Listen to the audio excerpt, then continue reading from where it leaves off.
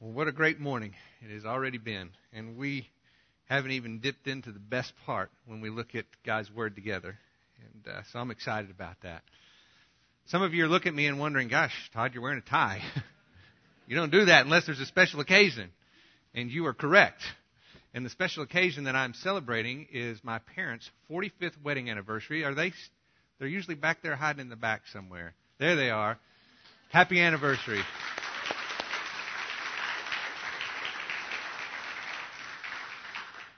Well, last week we dipped our toe into the book of 2 Peter, and today we're going to dive right in. So just kind of as a reminder of what we talked about last week, I wanted to bring our attention back to the fact that Peter is writing his farewell message.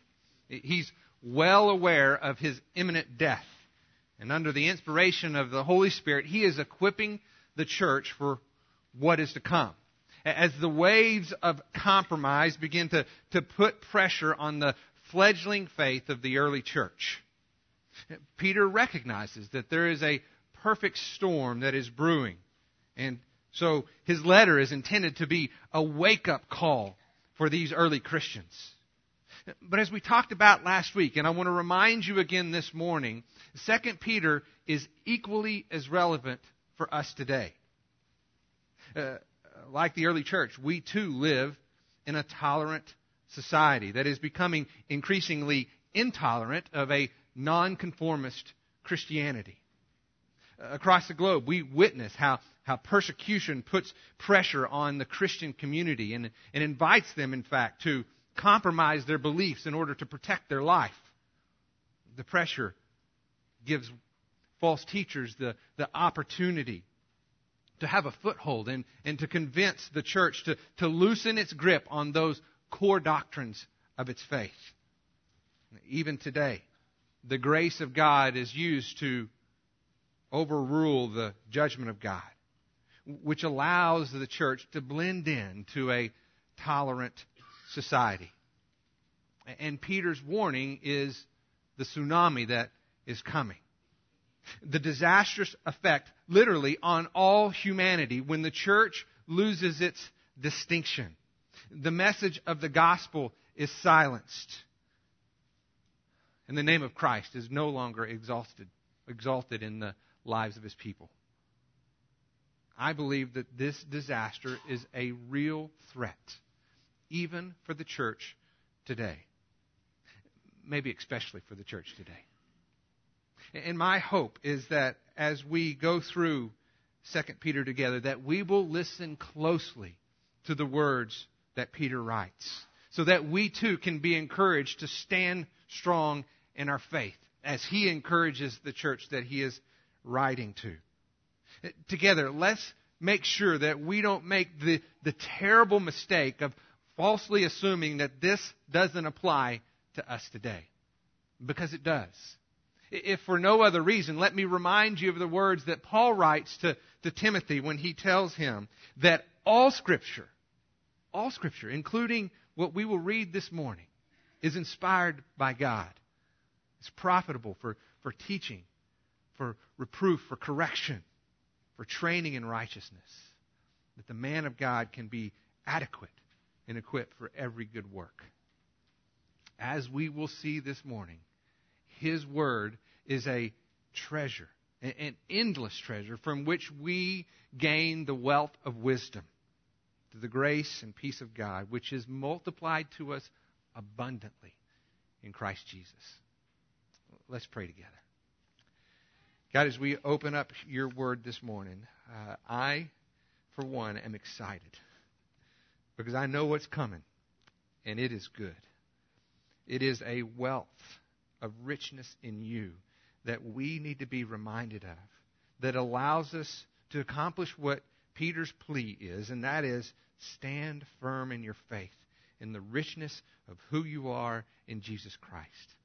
May we hear it loud and clear this morning.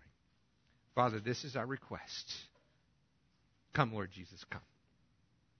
We pray this in your name. Amen. If you will, turn to 2 Peter chapter 1 if you're not already there. 2 Peter chapter 1. And if you would, just follow along with me as I read verse 1. It says, Simon Peter, a bondservant and apostle of Jesus Christ, to those who have received a faith of the same kind as ours, by the righteousness of our God and Savior, Jesus Christ. But what I want you to see is that Peter is a servant leader. His authority as an apostle is based on the humility of his heart. You see, so often people try to establish their authority by their dominance, not on their humility.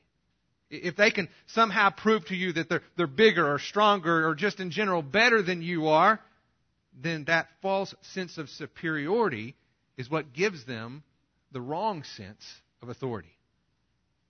But this kind of pride discredits true godly leadership. And what we see in Peter is dramatically different. His authority comes from his humility. He says, as he lists it out, he is a bondservant first, and then an apostle of Jesus Christ. And maybe this is because Peter, perhaps more than any of the other disciples, understands the full measure of the grace and forgiveness of Christ. I have to believe that his mind would often go back to the shores of the Sea of Tiberias, where he sat with the resurrected Jesus and listened to him restore him after having denied him. And then he commissions him as an apostle. He says, shepherd my sheep. And that's what Peter's doing. When he's writing this letter, he is following that command of Jesus. He is shepherding the sheep. Not out of prideful arrogance, but out of humble service. And that heart is revealed so clearly just even in this first verse. Here he describes the first of three attributes that Peter says that he has in common with all Christians, great and small. It's faith. Faith, which Peter says is the same kind as ours. It's an interesting description, isn't it? Faith, according to Peter, is our common ground. The word Peter uses here literally means of equal value.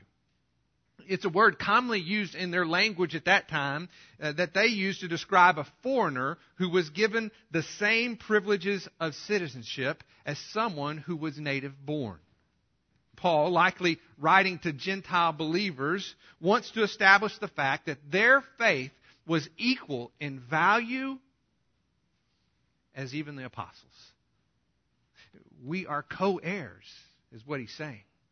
We share a common citizenship in heaven. And while we are here on earth together, we stand together in the common ground of our faith in Jesus Christ. And the common characteristic that he points to of that faith that they have in common with all believers is that it's unearned. Even more, undeserved. Peter says, we have received this faith that we have in common by the righteousness of our God and Savior, Jesus Christ. We received our faith, Peter says. We didn't earn it. It is a faith based on submission, not on accomplishment. Right up front, Peter wants us to understand that no one, not even the apostles, can claim any special privileges or favoritism in the eyes of God, because no one deserves His favor.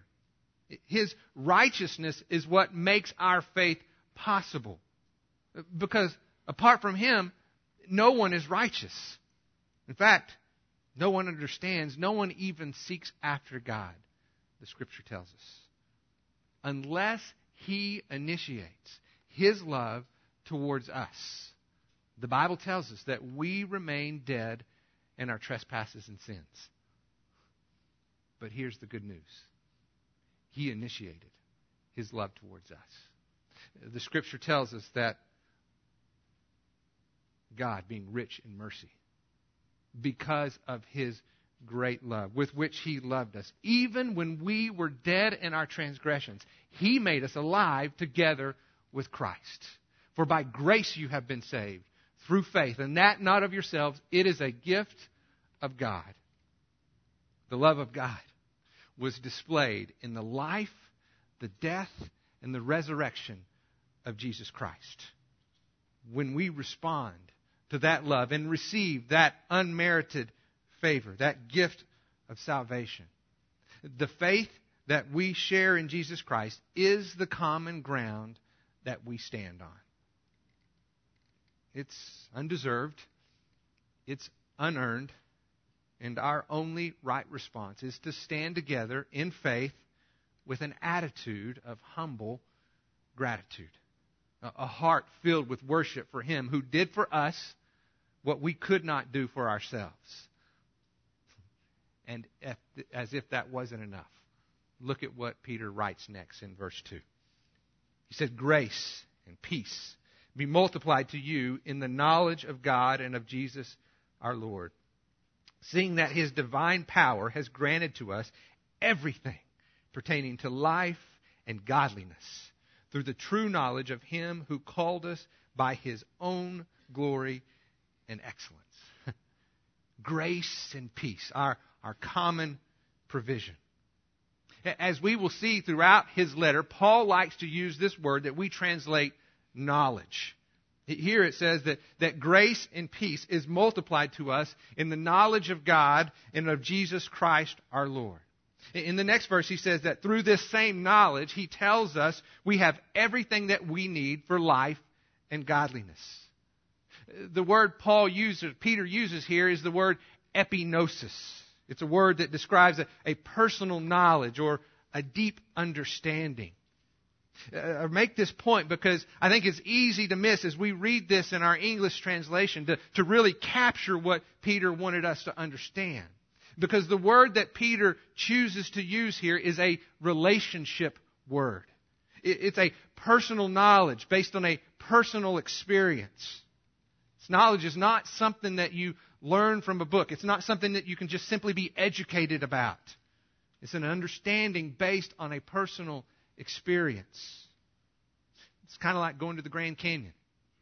I know my friend Andy Wilson has been to the Grand Canyon before, so you might approach him one day and say, "Hey, Andy, I've heard you've gone to the Grand Canyon before. What was it like? Describe it to me so that I can experience that as well."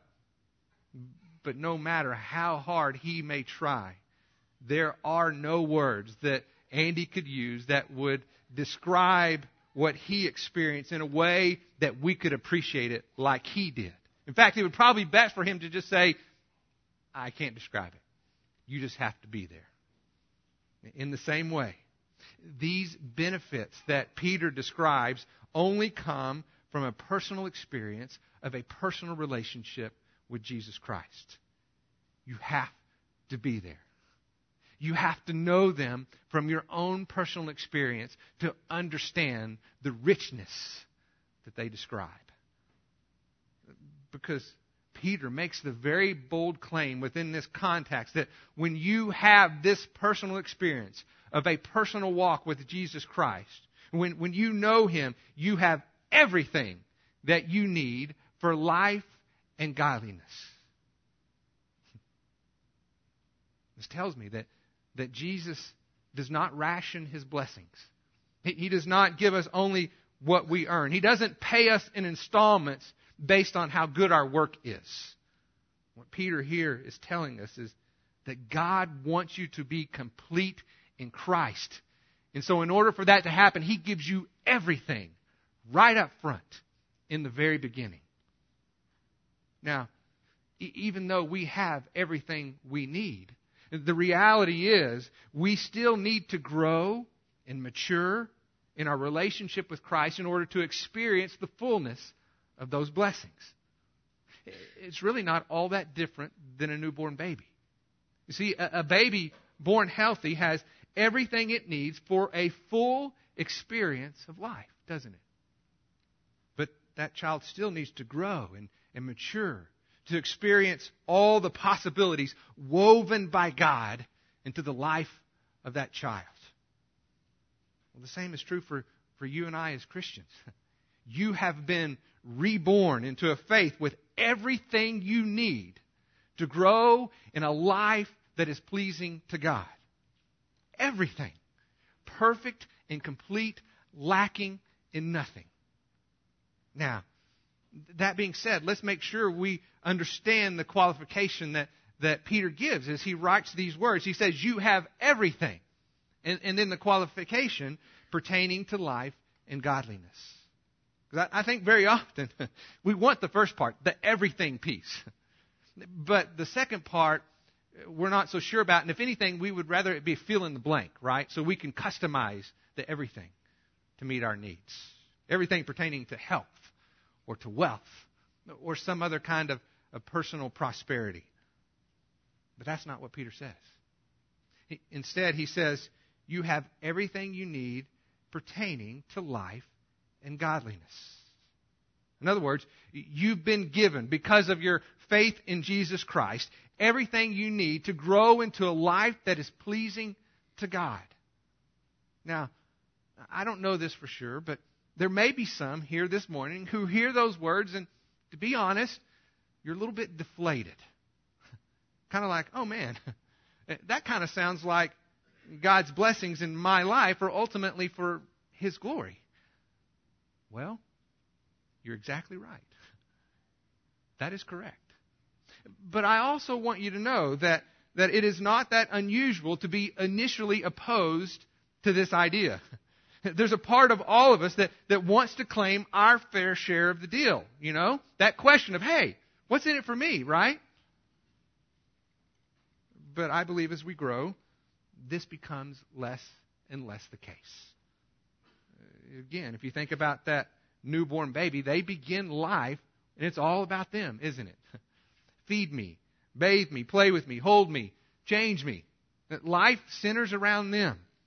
But as they mature, you expect them to grow and to develop out of some of these things to the point that they begin to realize, hey, you know what? The world really doesn't revolve around me. Of course, a lot of us parents are praying that our kids come to that conclusion sooner than later.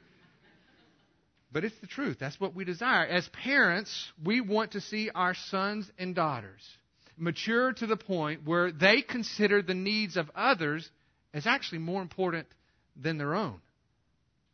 Selfishness is ultimately a sign of immaturity. Somebody who just needs to grow up. Selflessness, on the other hand, is a sign of spiritual maturity. Somebody who is growing and maturing in their relationship with the Lord. Just this past week, I was visiting with my parents about a situation that Terry and I have been in where we're trying to care for somebody that we really love. But it's been difficult because in our effort to care for this family, we often feel like we're being taken advantage of. You've probably been in similar situations where you were trying to help somebody out, but more often than not, it felt like they were using you. My mom said, you know, I know exactly how you feel. In fact, she said, I've prayed about that a lot. And she said, I went to the Lord, and I believe He spoke to my heart. I said, God, I feel like I'm being used. And He said just very clearly, you are. I am using you to draw them to me.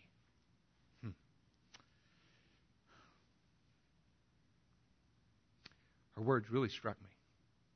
And I knew that as she spoke them, that was true.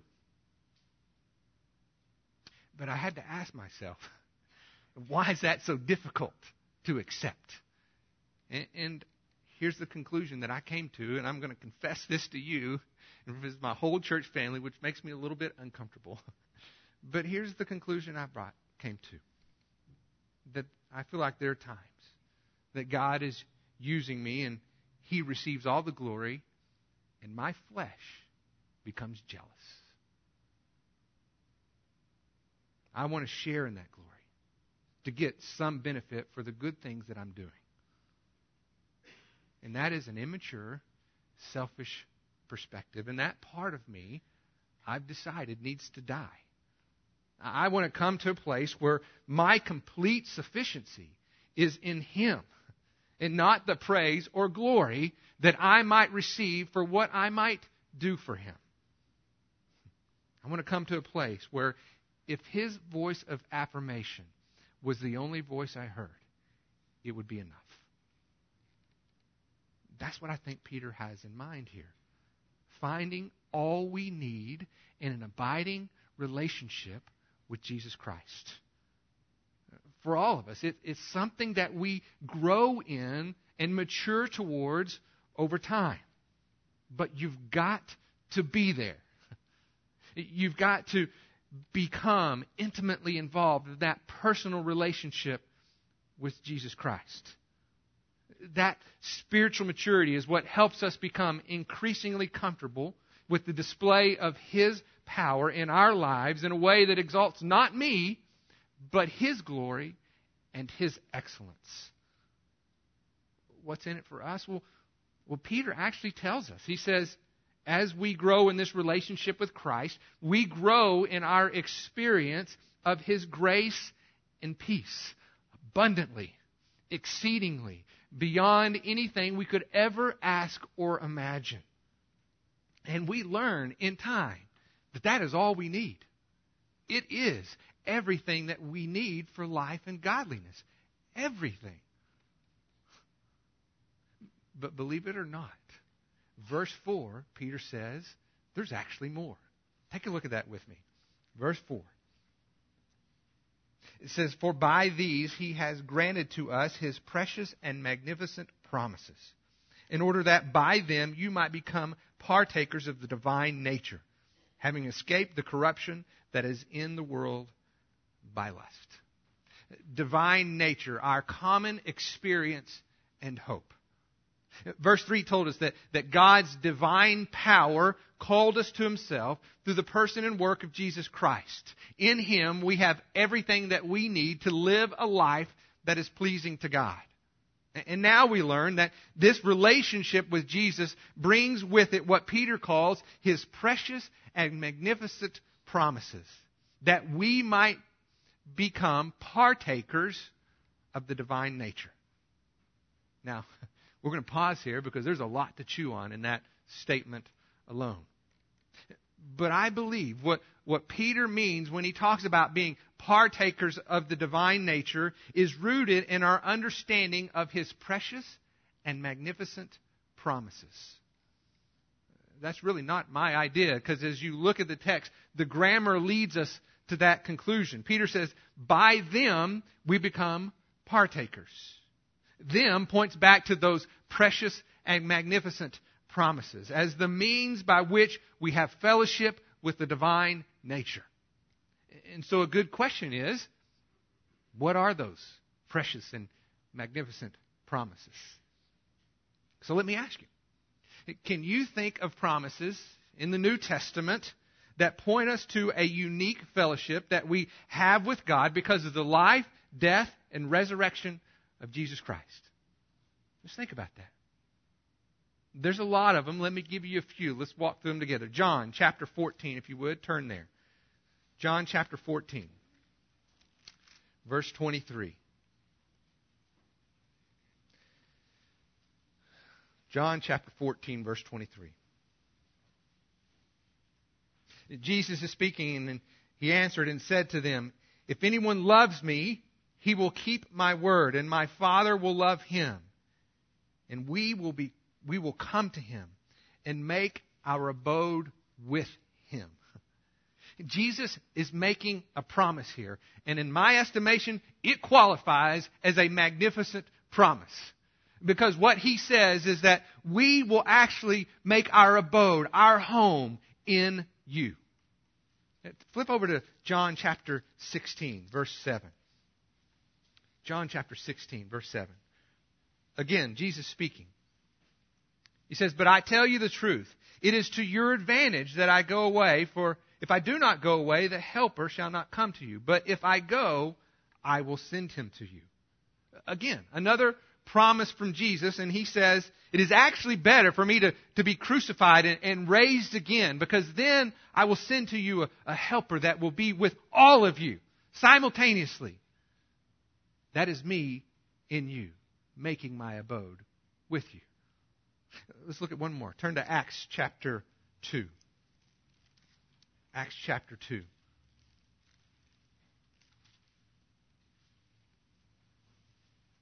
verse 33 is what we'll start with. Acts chapter 2, verse 33. Says, therefore, having been exalted to the right hand of God and having received from the Father the promise of the Holy Spirit, He has poured forth this which you both see and hear. Now verse 38. And Peter said to them, repent and let each of you be baptized in the name of Christ for the forgiveness of your sins, and you shall receive the gift of the Holy Spirit. For the promise is for you and your children, and for all who are far off, as many as the Lord our God shall call to Himself. You will receive the promise of the Holy Spirit. A promise for you and for all who believe from one generation to the next. It's my conviction that the precious and magnificent promises point to the promise of the Holy Spirit. That unique fellowship that we share with the divine nature of God, made possible through the death and resurrection of Jesus Christ, our Lord. Because the text tells us that we don't become divine. It says that we become partakers of the divine nature. That word partakers is from the root word which we get our word fellowship. So in no way do we become God, but through the fellowship that we have with the Holy Spirit, made possible by our relationship with Christ, we increasingly possess His qualities as we grow in Him. Again, let's look back to the analogy that we've been talking about with our kids. If we're doing things right in our own life, is it not true that we want people to see admirable traits in our kids? And maybe say in response to that, you're such a compassionate person, just like your mom. Or, I really admire your integrity. It reminds me of your dad.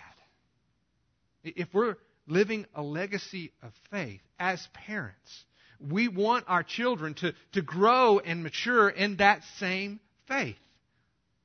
Well, in a similar way, that's God's desire for us as His children. Paul writes these words to the Corinthians. He says, now the Lord is the Spirit, and where the Spirit of the Lord is, there is freedom. And we all, with unveiled face, beholding the glory of the Lord, and listen to this, are being transformed into the same image, from one degree of glory to another. For this comes from the promise, the Lord, who is the Spirit. What Paul is saying here is that when we have entered into a relationship with Jesus Christ, and we experience the fellowship of the Holy Spirit, that precious and magnificent promise, over time we increasingly display the attributes of our Father in heaven. And here's what I think is very important not to miss as we examine this truth. And I believe it's what Peter has in mind because of what he says in the very end of verse 4. I want you to think about this. What do we experience because of our fellowship with the Holy Spirit that we did not possess apart from Him? Two things. Victory over sin and victory over death. The Bible tells us that apart from Christ, we were dead in our trespasses and sins and powerless to break free from the desires of the flesh. Not only that, we were slaves to this corruption both now and for all eternity. 1 John 2:13 says, do not love the world, nor the things of the world. If anyone loves the world, the love of the Father is not in him. For all that is in the world, the lust of the flesh, the lust of the eyes, the boastful pride of life, is not from the Father, but is from the world. And listen, the world is passing away, and all its lusts, but the one who does the will of God lives forever. Do you see that contrast between the corruptible and the incorruptible? Listen to Ephesians 4:22, where Paul writes that in reference to your former manner of life, you lay aside the old self, which, here it is being corrupted in accordance with the lusts of deceit. Here's the point. Apart from Jesus Christ, the master of deceit, Satan himself, is successfully leading you away from the only place where you can truly find life. And he does it by taking normal desires which in and of themselves are not inherently bad. It may be sexual desires or desires for acceptance or desires for success or good health. But then he takes those desires and he perverts them to where they become inordinate desires. And we begin to pursue those for life apart from Christ. It is a path that leads to destruction. It destroys marriages. It destroys families. It destroys churches. It destroys humanity, both now and for all eternity. But when God called you and you turned from deceit in order to follow truth, you entered into an incorruptible life. Though the outer man is still decaying, because we would all agree we're still getting older, right? Every day. The Bible tells us that the inner man is being renewed day by day. And to use the words that we read earlier, being transformed from one degree of glory to another. Through your fellowship with the Holy Spirit and your submission to His work in your heart. You are growing in a way that increasingly reflects the attributes of Christ in your life. Through this relationship, you experience His grace and peace multiplied to you in abundance. Your life is made new, and He is the one that receives the glory for His work in your life. He uses you as you become more and more Christ-like to advance His kingdom on earth. And as you grow, spiritually mature, you become increasingly okay with that fact. Victory over sin. Victory over death. New life in Christ. Fellowship with the divine, the Holy Spirit. That precious and magnificent promise of God. Wow. You have it all. You have it all. Everything you need for life and for godliness. Grow in your faith to experience this truth. We're just getting started. Isn't this amazing? First 4 verses and we've already are out of the park. Well, as we close up this morning, let me encourage you to do something with what we've walked together this week. I'm calling it Pick a Promise, okay? Because we've talked about this morning those precious and magnificent promises of God.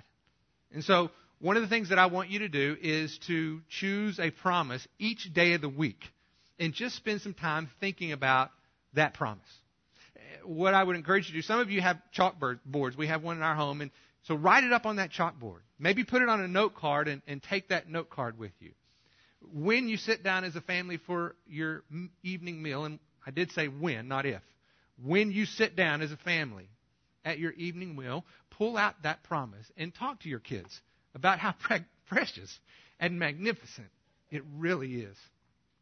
Teach them about the legacy of faith that you desire to live. There's plenty to choose from, okay? So you don't need to follow the ones that I've given you, but I think they're up there.